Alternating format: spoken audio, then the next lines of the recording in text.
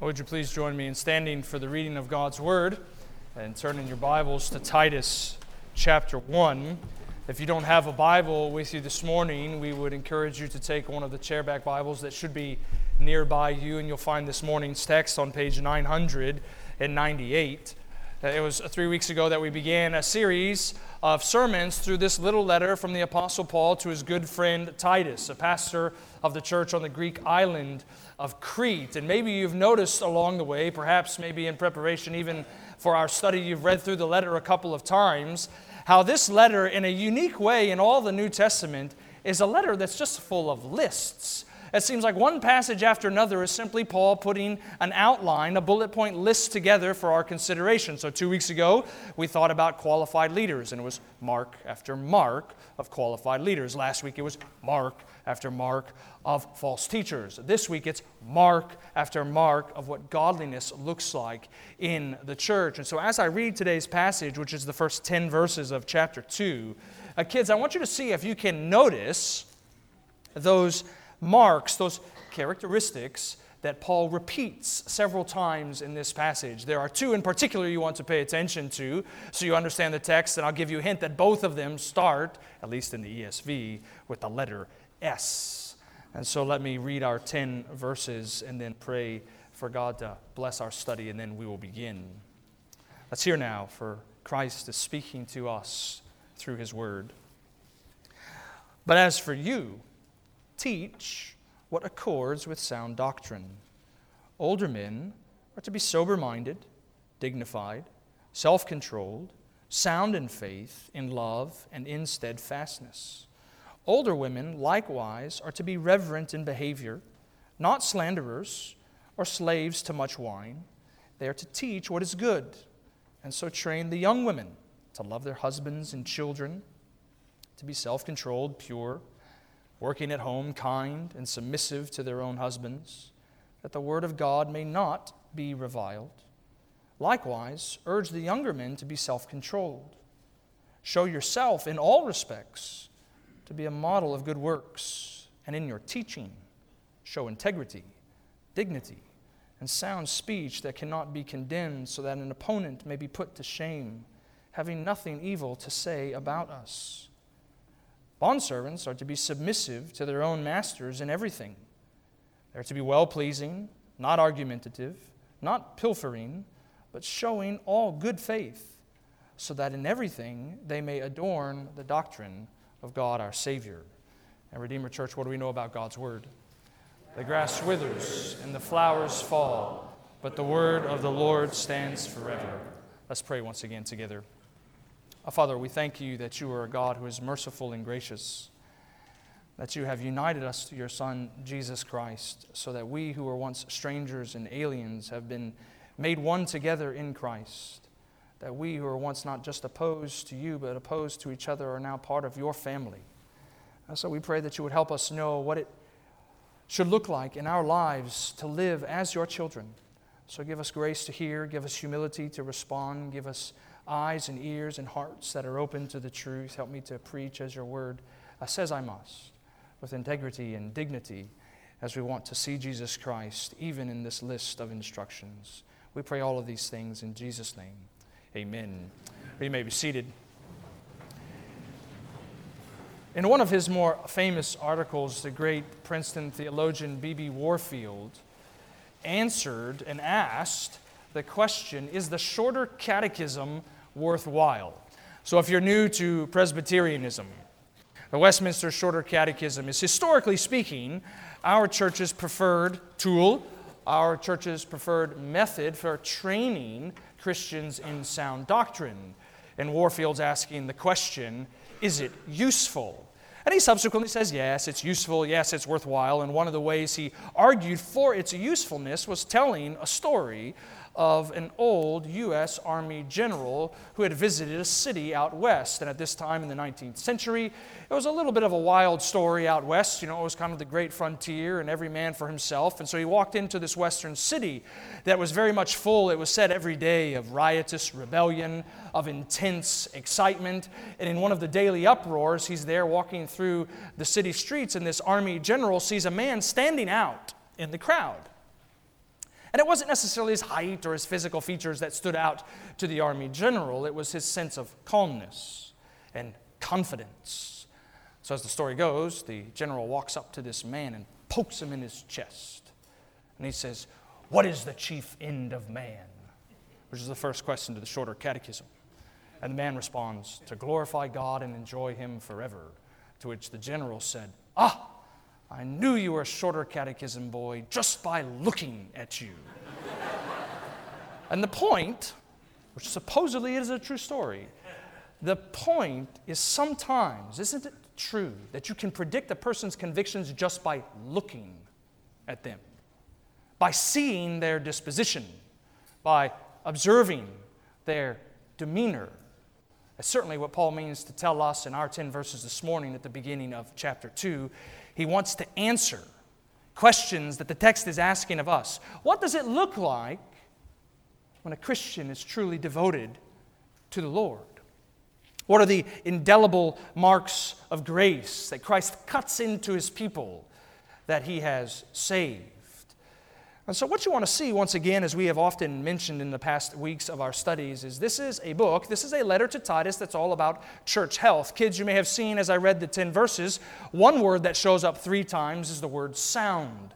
It's a word that just means hygienic. It means healthy. Paul is after instruction regarding what a healthy church looks like. And in a unique way in our text this morning, he is indeed helping us understand what might you observe in a church that is healthy.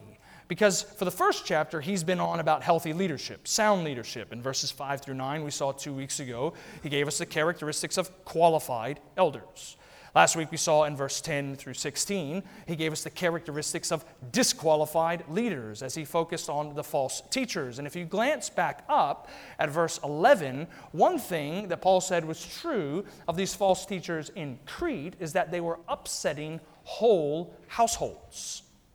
And so it's as though at the beginning of this chapter, he turns his attention to God's household.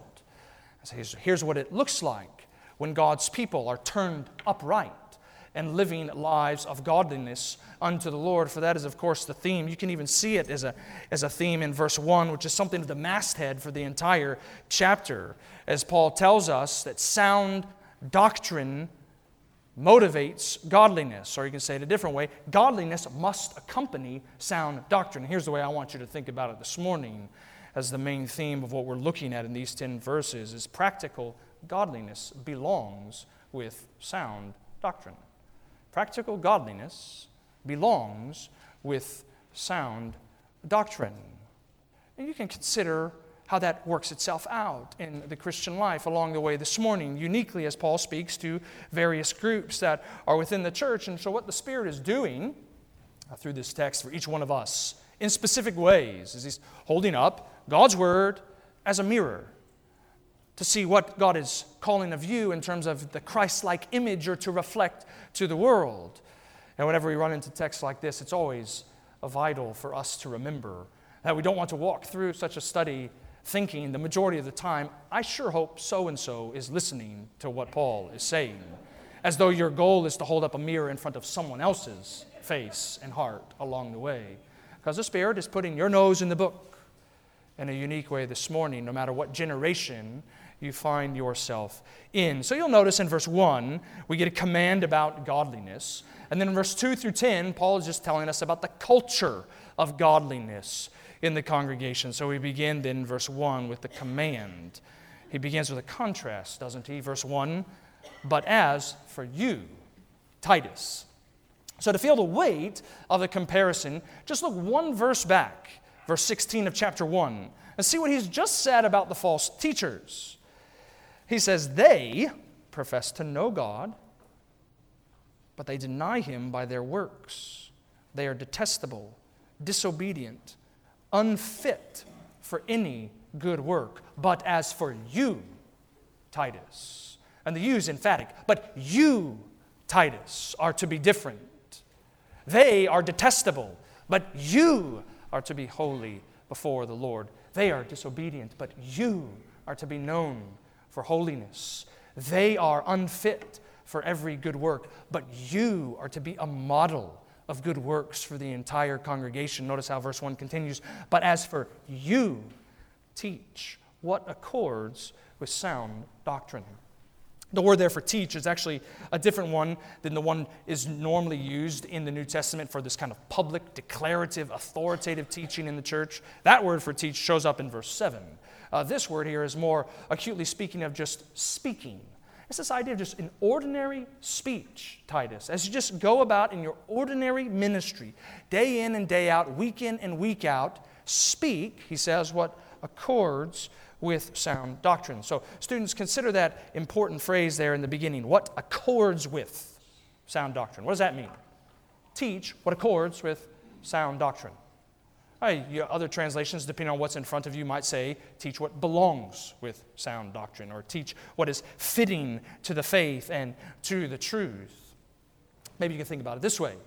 Just as the sense of grief belongs with the tragic loss of a loved one, or just as a sense of satisfaction belongs with a delicious home-cooked meal, or just as a sense of triumph belongs to your team winning the championship, so too does godliness belong with the gospel, is what Titus is meant to know. Sound doctrine motivates sound living, and there must be sound living to prove the soundness of the doctrine, is what the rest of the text actually says. So that's the command about godliness, and the remainder of the text is all about the culture of godliness that should be present in a healthy church. And if you just kind of look your way through the text once again, you'll notice that there are 6 different groups of people Paul has in mind in his instruction to Titus. And the first group is older men. You see how verse 3 begins. Older men. Now, you want to ask the question, at least I do initially, well, what constitutes older in Paul's mind? It's true. Age seems to be relevant. There was a time in which I thought 35 years old was quite old. To some of you, my age might be a marker of my youth. When is a person older in Paul's mind? When is a person younger? Because he's speaking to both groups, specifically in this passage. Well, as best we can tell, if you look at the ancient philosophers and writers of Paul's day, generally speaking, the age of 50 was the line of demarcation. It's not hard and fast, but the age of 50 is the line between older and younger. And it's important for us to note in our culture today that Paul only has 2 categories of age. We have infants, adolescents, preteens, teenagers, college age, young adults, adults, senior citizens. He only has, you are either older or you are younger. And it begins with the older, 50-plus crowd of men in the church by saying older men are to be sober-minded, dignified, self-controlled. Sober-minded is a word that's already come up in chapter 1. It's necessary for us to see it as men who recognize that quick indulgences of the flesh never bring true pleasure in life. It is uniquely speaking to, oftentimes, to one's relationship to alcohol, that they are sober towards the fruit of the vine. They're also to be dignified. It's a word that's, I think, lost its meaning in a lot of our culture today. We'll return to it in just a second. But the point you want to see here is dignified is simply a synonym of serious. But it's not a kind of solemnity that never smiles. The idea is someone's bearing, older men. An older man's bearing, disposition, attracts respect. There's this kind of weight to it, which is why older translations would take that word and translate it as grave. They're to be sober-minded, dignified, self-controlled. You want to circle that word as it is the most repeated word in the entire passage, and we'll turn to it in just a second. So that's the first triad of truths required of the older men. And notice he adds to it another triad in the remainder of the verse. They're to be sound in faith, in love, and in steadfastness. Sound in faith, their belief towards the Lord. In love, not just love for the Lord, but love for one another. But you can think for a second maybe more acutely about this word steadfastness. It can be translated as patience or endurance. Older men who are walking and increasing in godliness, they're to be living models that have recognized the reality that the Christian life is not a sprint, but it's a marathon. They recognize that most of our life in Christ is just patient plodding in the ordinary means of grace year after year, looking for Christ Jesus' return. So kids, if you wanted to look in the church for what are the traditional cardinal virtues of Christianity, faith, hope, and love, Paul is saying you should be able just to go to an older man in the church. Spend time with him, speak with him, get to know him, and him get to know you. And some of this godliness ought to rub off in your life together. He speaks to the older men, and secondly, he speaks to the older women. Notice verse 3. Older women likewise are to be reverent in behavior. The word there for reverence, it's the only time it shows up in the New Testament. And it seemed to originally convey the idea of behaving like a priestess. Now here's what that probably looks like practically in Paul's mind. An older woman, so practicing the presence of God that all of life is lived as though it's in near constant fellowship with Jesus Christ, that all of life is a sacred assembly unto the Lord. But she's also, notice, according to verse 3, not to be a slanderer or slave to much wine. She too is not to be addicted to alcohol. That word slanderer is quite striking in the original Greek because it more literally means devilish. Satan is a slanderer. Put in more kind of modern colloquial terms, what Paul has just said, don't be like the devil with your words. Malicious talking, backbiting speech has no place in the church of Jesus Christ. So what kind of language ought to be coming out of older women in the church? Well, notice how verse 3 continues. They are to teach what is good. And it should strike you because you've heard this language before when it went to elders back in chapter 1. Do you see back in chapter 1 in verse 8, he's obviously to be a teacher, a lover of good.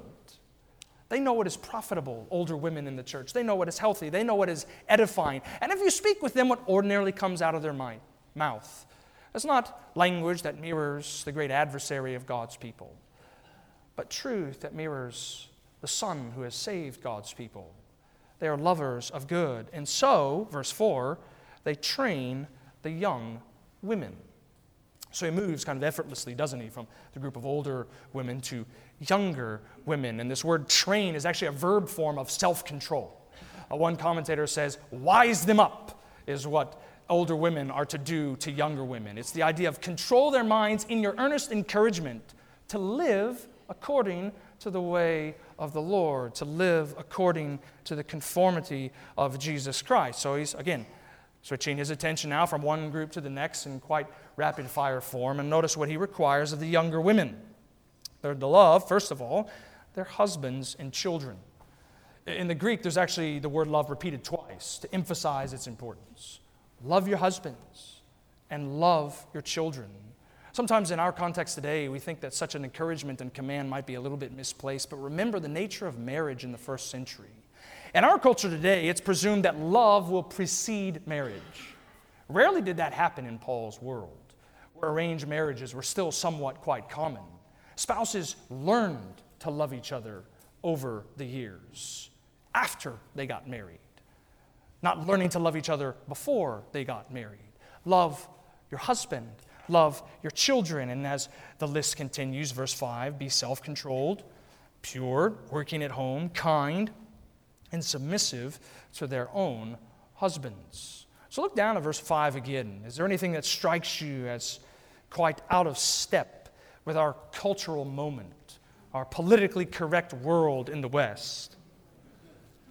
Probably the last clause, isn't it? At least most immediately. Be submissive to their own husbands. We do always need to remember, don't we, that God has designed and decreed marriage to be something particularly reflecting His glory. Not only has He decreed that marriage is to be between one man and one woman, He's decreed a particular role. He's assigned a particular function to each spouse, that the husband is the head of the home, and that the wife is the helper, submissive to their own husbands. Important to recognize there as it's speaking about the personal relationship with their spouse, that God has decreed such assigned functions and decreed such roles in marriage of head and helper, not just for the good of the home, but obviously for the good of the spouse. Don't you know, whenever we walk in the paths of godliness and obedience, we're walking in God's pleasure for our lives. And part of that pleasure, which does speak consistently against our culture, is wives are to love their own husbands and be submissive to them. But verse 5 gives us another phrase that's out of step with our time, doesn't it? When he says, working at home. Younger women are to focus on the home. And so this, of course, doesn't speak directly to the experience of single mothers. Single mothers were not nearly as common in the first century as they are in our day today. Single mothers, of course, today in our contemporary context, must make an income outside of the home. Paul, of course, isn't saying that young women may not make an income outside of the home. He's not saying that younger women can have no interests outside of the home. One scholar says the right way to understand this simple qualification is they are to be home lovers, that their orientation is towards the home, that their orientation is towards their family, training and nurturing their children, serving and leading with their husbands. And so kids, what you want to think about when you see commands like this, God placed significance on your mothers and how they relate to you. What you need to see is your mother's care for you is one way God cares for you. It's why you are commanded to obey your parents in the Lord, for they are delegates of God's authority in your life. And those of you in here who are younger mothers, it's an encouragement, isn't it, to persevere in the steadfast, often tiring work of parenting children. One of my favorite authors on mothering, she's written a few good books on it, and one of them I remember a particular quote from where she speaks of her younger days as a mother and says, "The fastest years of my life were full of the longest days in history." And those of you who are younger mothers knows what she means. Those of you who are older mothers remember what she means. And we want a culture, don't we, that speaks to mothers, that teaches mothers, that trains mothers to persevere in the patience of loving their children, loving their homes, trusting that in God's providence, that's the ordinary way that spiritual fruit will flow into the household itself. So he speaks to older men, older women, younger women, and now in verse 6, he turns his attention to the younger men. Some of you know the name J.C. Ryle. He was one of the best-known English preachers of the 19th century. He was eventually a bishop of the church in Liverpool in the Church of England, and he was well known on both sides of the Atlantic, largely for his writing ministry. Much of his books are still in print today. They continue to edify Christians around the world. And one of his more well-known and beloved books was one he wrote in 1865, and it was titled Thoughts for Young Men. And along the way, he gets to this second section in his book, which he says, or he titles at least, Dangers for Young Men, the common pitfalls, the popular places where young men seem to fall. And his second danger for young men is that they are lovers of pleasure. And in that section, he essentially writes a question. If you go to the average young man, so again, this is 1860s in England. If you go to the average young man today and ask him, who is your servant and master? If they are being honest, what he says is, they will say, I serve lusts and pleasure. Such is the nature of a young man. And it's important for us to consider what he says, because Ryle takes that little booklet as little more than an expansion of Titus chapter 2, verse 6, applied to young men. Because notice what he says, first of all, related to Titus's ministry to these young men. Likewise, urge the younger men. That verb urge, it kind of had a legal overtone and undertone to it. It's this kind of legal summons in the courtroom. There's authority. There's earnestness. There is a summons to the young men. And make sure you kind of piece together what Paul's doing in this passage. He speaks to the older men. 6 things I'm calling you to be in Jesus Christ. He speaks to the older women. 5 things I'm calling you to be in Jesus Christ. To the younger women, 7 things I'm calling you to be in Jesus Christ. To the young men, just 1 thing I'm calling you to be in Jesus Christ. Notice what it is. Our word again. Be self-controlled. Be self-controlled. Like, old cars used to have governors that would limit the vehicle's velocity.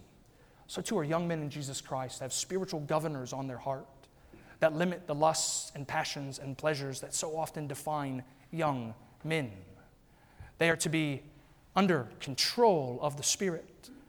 They're not to be given over to lusts, not to be given over to outbursts, not to be given over to passions and pleasures. They're not to be this like boiling pot of passions that's always about ready to burst and flow over, such as the sin within their life. Rather, it's to be submitted to the Spirit. And so in one way, it's striking to me that Paul doesn't demand much from young men. Be self-controlled. But at another level, perhaps you know this, he demands much from young men. Be self-controlled. He's demanded it of elders. He's demanded it of older men. He's demanded it of younger women. He's demanded it of older women. There is something about self-control in the Christian life that uniquely signals love for Jesus Christ. So if you are a younger man in here, that's the mirror you put before yourself. And gratefully, because we are simple people, aren't we? There's just one reflection we're growing into according to this instruction of Paul. The self-control of Jesus Christ himself. So those are the generations, 4 generations that he mentions in the passage. And in the remainder, he speaks of 2 vocations. The first of which is gospel ministers, because look at verse 7 and 8. He now speaks to Titus directly. He says, show yourself in all respects to be a model of good works. So first of all, you're to be a pattern of godliness. You're to be a model, a type, a mold around which the congregation can see what it means to live faithfully in Jesus Christ. But not just are you to be a pattern of godliness, you're to be a preacher of godliness. Look at how the text continues. He says, in your teaching, so that's now speaking of authoritative, public, declarative teaching, show integrity, dignity, and sound speech. Surely we know what many of those words would look like practically. Integrity speaks of wholeness. Sound speaks of healthiness. But again, this word has showed up earlier with the older men. Titus is to be an example of dignity, this serious weight and gravity of godliness attending his teaching. It reminds me of a time when I read a sermon from Martin Lloyd-Jones on the book of Romans. And if you know anything about that great 20th century Welsh preacher, you know that he preached through Romans over a period of years and years and years. Said many things from his studies of Romans. And early on in that series, he was in Romans chapter 1, and he said this about gospel ministers today, thinking about the weight of glory demanded of pastors in their preaching. He says, I confess freely, I cannot understand a jocular evangelist. So kids, that means a joking preacher. Go back and read the lives of the men whom God has used in the mightiest manner, and you will invariably find that they were serious men, sober men, men with the fear of the Lord in them. That were to be men of dignity, weight, and gravity in their teaching. And did you know that you as church members can very much help your pastors and church leaders be men of dignity in preaching? It comes to what your expectations are from the preacher. We do have a culture today in America that seems to expect the best preachers to be little more than Christian comics standing on a stage on Sunday morning entertaining the crowds, when God wants a man gripped by the love of Jesus Christ, heralding the good news of Jesus Christ with the weight of eternity hanging in the balance. And you can encourage that. You can pray for that. You can give kind words when you see that, so that your ministers and church leaders would be dignified in their instruction. So the final section of this passage deals with slaves. Verses 9 and 10, the second vocation is what the ESV at least renders that of bondservants, but it more literally and originally meant slaves. And so maybe you're like many Christians throughout the ages that have wondered, as you read the New Testament, well, why is it that the apostles seem to tolerate slavery, never outright calling for its abolition? Clearly, he's not doing it in our passage here in verse 9 and 10 of Titus 2. Well, what you want to know is certainly the context of slavery in the first century is quite different than slavery is practiced in America, that great stain that's been on our country for so many years and centuries now. In the ancient world, it wasn't man stealing like it was in America. These were men and women that were ordinarily indentured servants, that they were going into slavery to remove a debt, or they were captives of war who were serving a particular family or place of influence. They also were allowed rights that Slaves in our country weren't allowed. They could hold property, they could marry, they could be educated. Not infrequently, some of the best master tutors in the ancient world were actually slaves. But what you do need to see, especially as Paul speaks about it to Timothy in 1 Timothy chapter 6, verse 1, he recognizes the error of the ways, because even if the slavery was different in the first century than it was in our country in years and centuries past, it still was a situation, a vocation that was limited in its freedom. That he's writing here to bondservants, to slaves that were in a hard place in life. And it should strike you in verse 9 and 10, what you're getting ready to see he requires of slaves is that in that hard situation, Paul still says there is no excuse to live contrary to the gospel of Jesus Christ. No matter the hard place you might find yourself in, you must still be faithful. So what does faithfulness look like for these slaves? Well, notice how verse 9 continues. Bondservants are to be submissive to their own masters in everything. They are to be well-pleasing, not argumentative, not pilfering. Kids, that means not stealing, but showing all good faith. They're to be reliable. They're to be respectful. And surely those things ought to be true of every Christian worker throughout any century as we look for Jesus' return. Reliability and respectfulness coming in our employment. So these are the generations and the vocations that Paul speaks to about godliness. This is the kind of culture of godliness that he's expecting in the church, the kind of practical godliness that belongs with the gospel. I remember reading an article probably 5 or 6 years ago, sometime in the relative recent memory, of U.S. Olympic swimmer Natalie Coughlin. And it was during the Summer Olympic Games, and the interviewer was trying to get to know from her perspective what life was like in the Olympic Village. And for one reason or another, the focus of the article was on that most famous and exclusive of places in the Olympic Village, which is its cafeteria, wanting to know what it was like to be in that room with all of the world-class athletes. And so along the way, Natalie Coughlin spoke about her joy in sitting back after finishing a meal. And she would just sit back in her chair, look around the table, and people watch the crowds passing in and out of the Olympic Village cafeteria, because she said, what I love to do is play this game where I try to guess the athlete's sport based on the body type. And I presume, for reasons of height, that she said basketball players are the easiest to predict. Again, she's saying something that's quite true of what Paul's after in our text.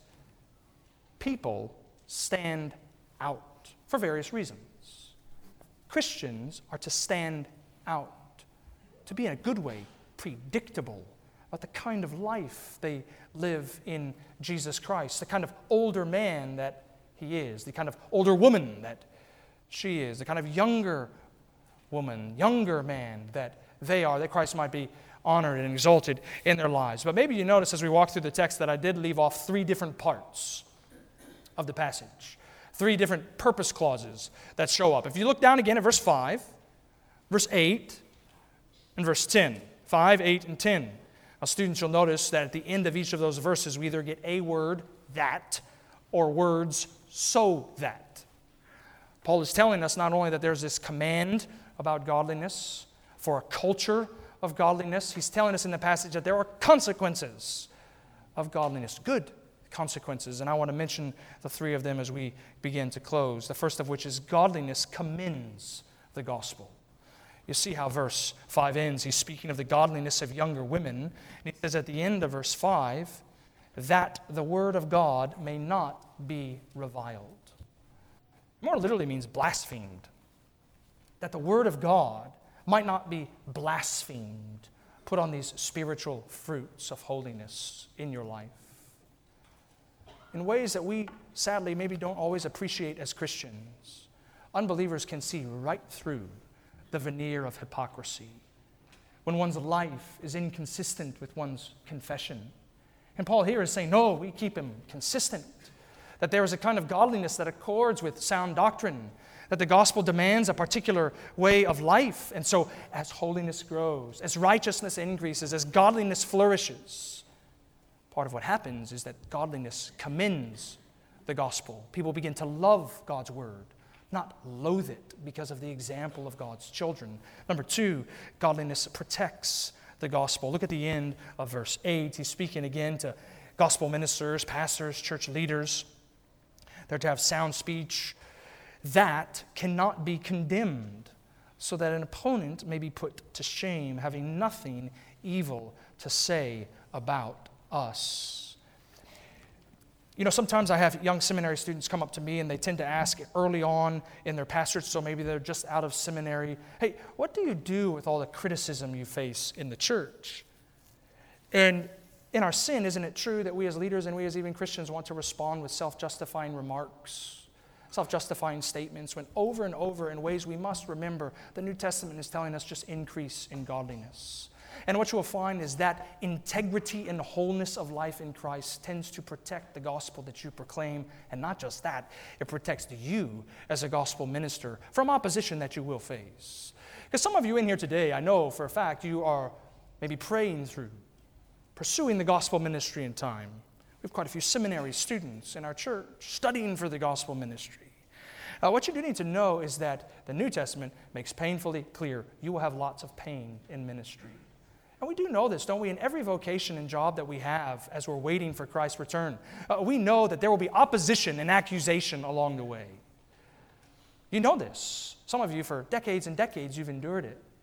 What you want to know about the pastoral ministry, what's unique about it, is the backstabbing comes from Christians who profess faith in Jesus Christ.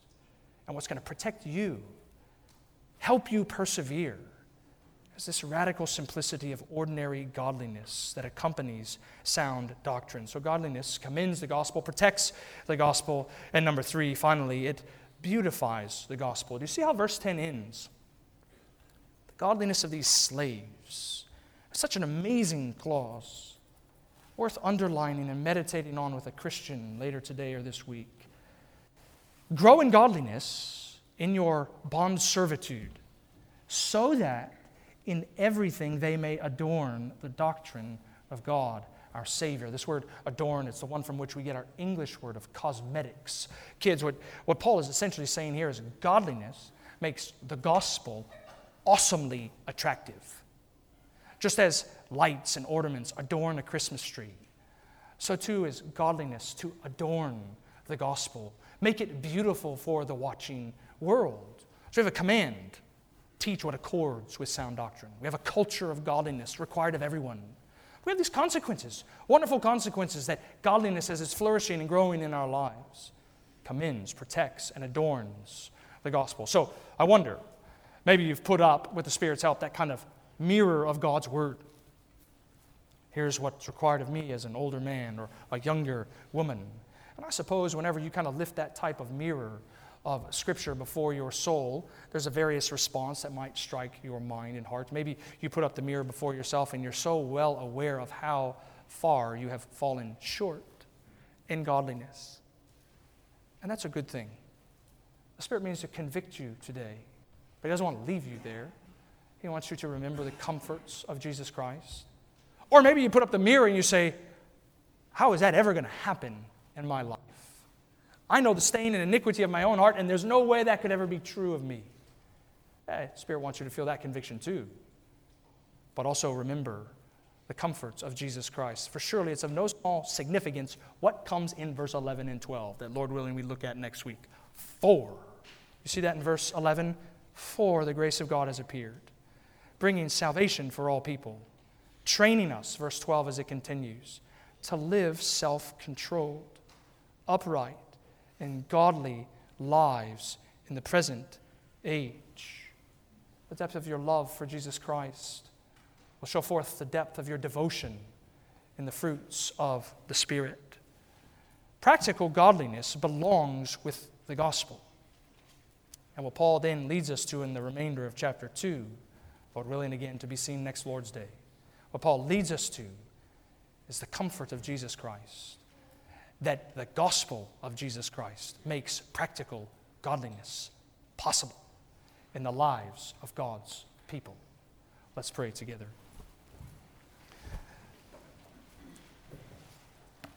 Father, we do thank you for your mercy, for your grace. We thank you for your strength. that you are able to make us steadfast and immovable, that you are able to make us grow in the fruits of the Spirit. You're able to make us shine forth the image of Christ. And so we pray that you would help us do that as a congregation. That in every station where we find ourselves, every situation that we are in, even this week and this morning, that you would help us to grow in the truthfulness, the honesty, and the humility that's required of God's people. We pray that you would do it so that the gospel might be proclaimed in our lives, might be protected in our life together. And we do pray all of these things in Jesus' name. Amen. Well, this is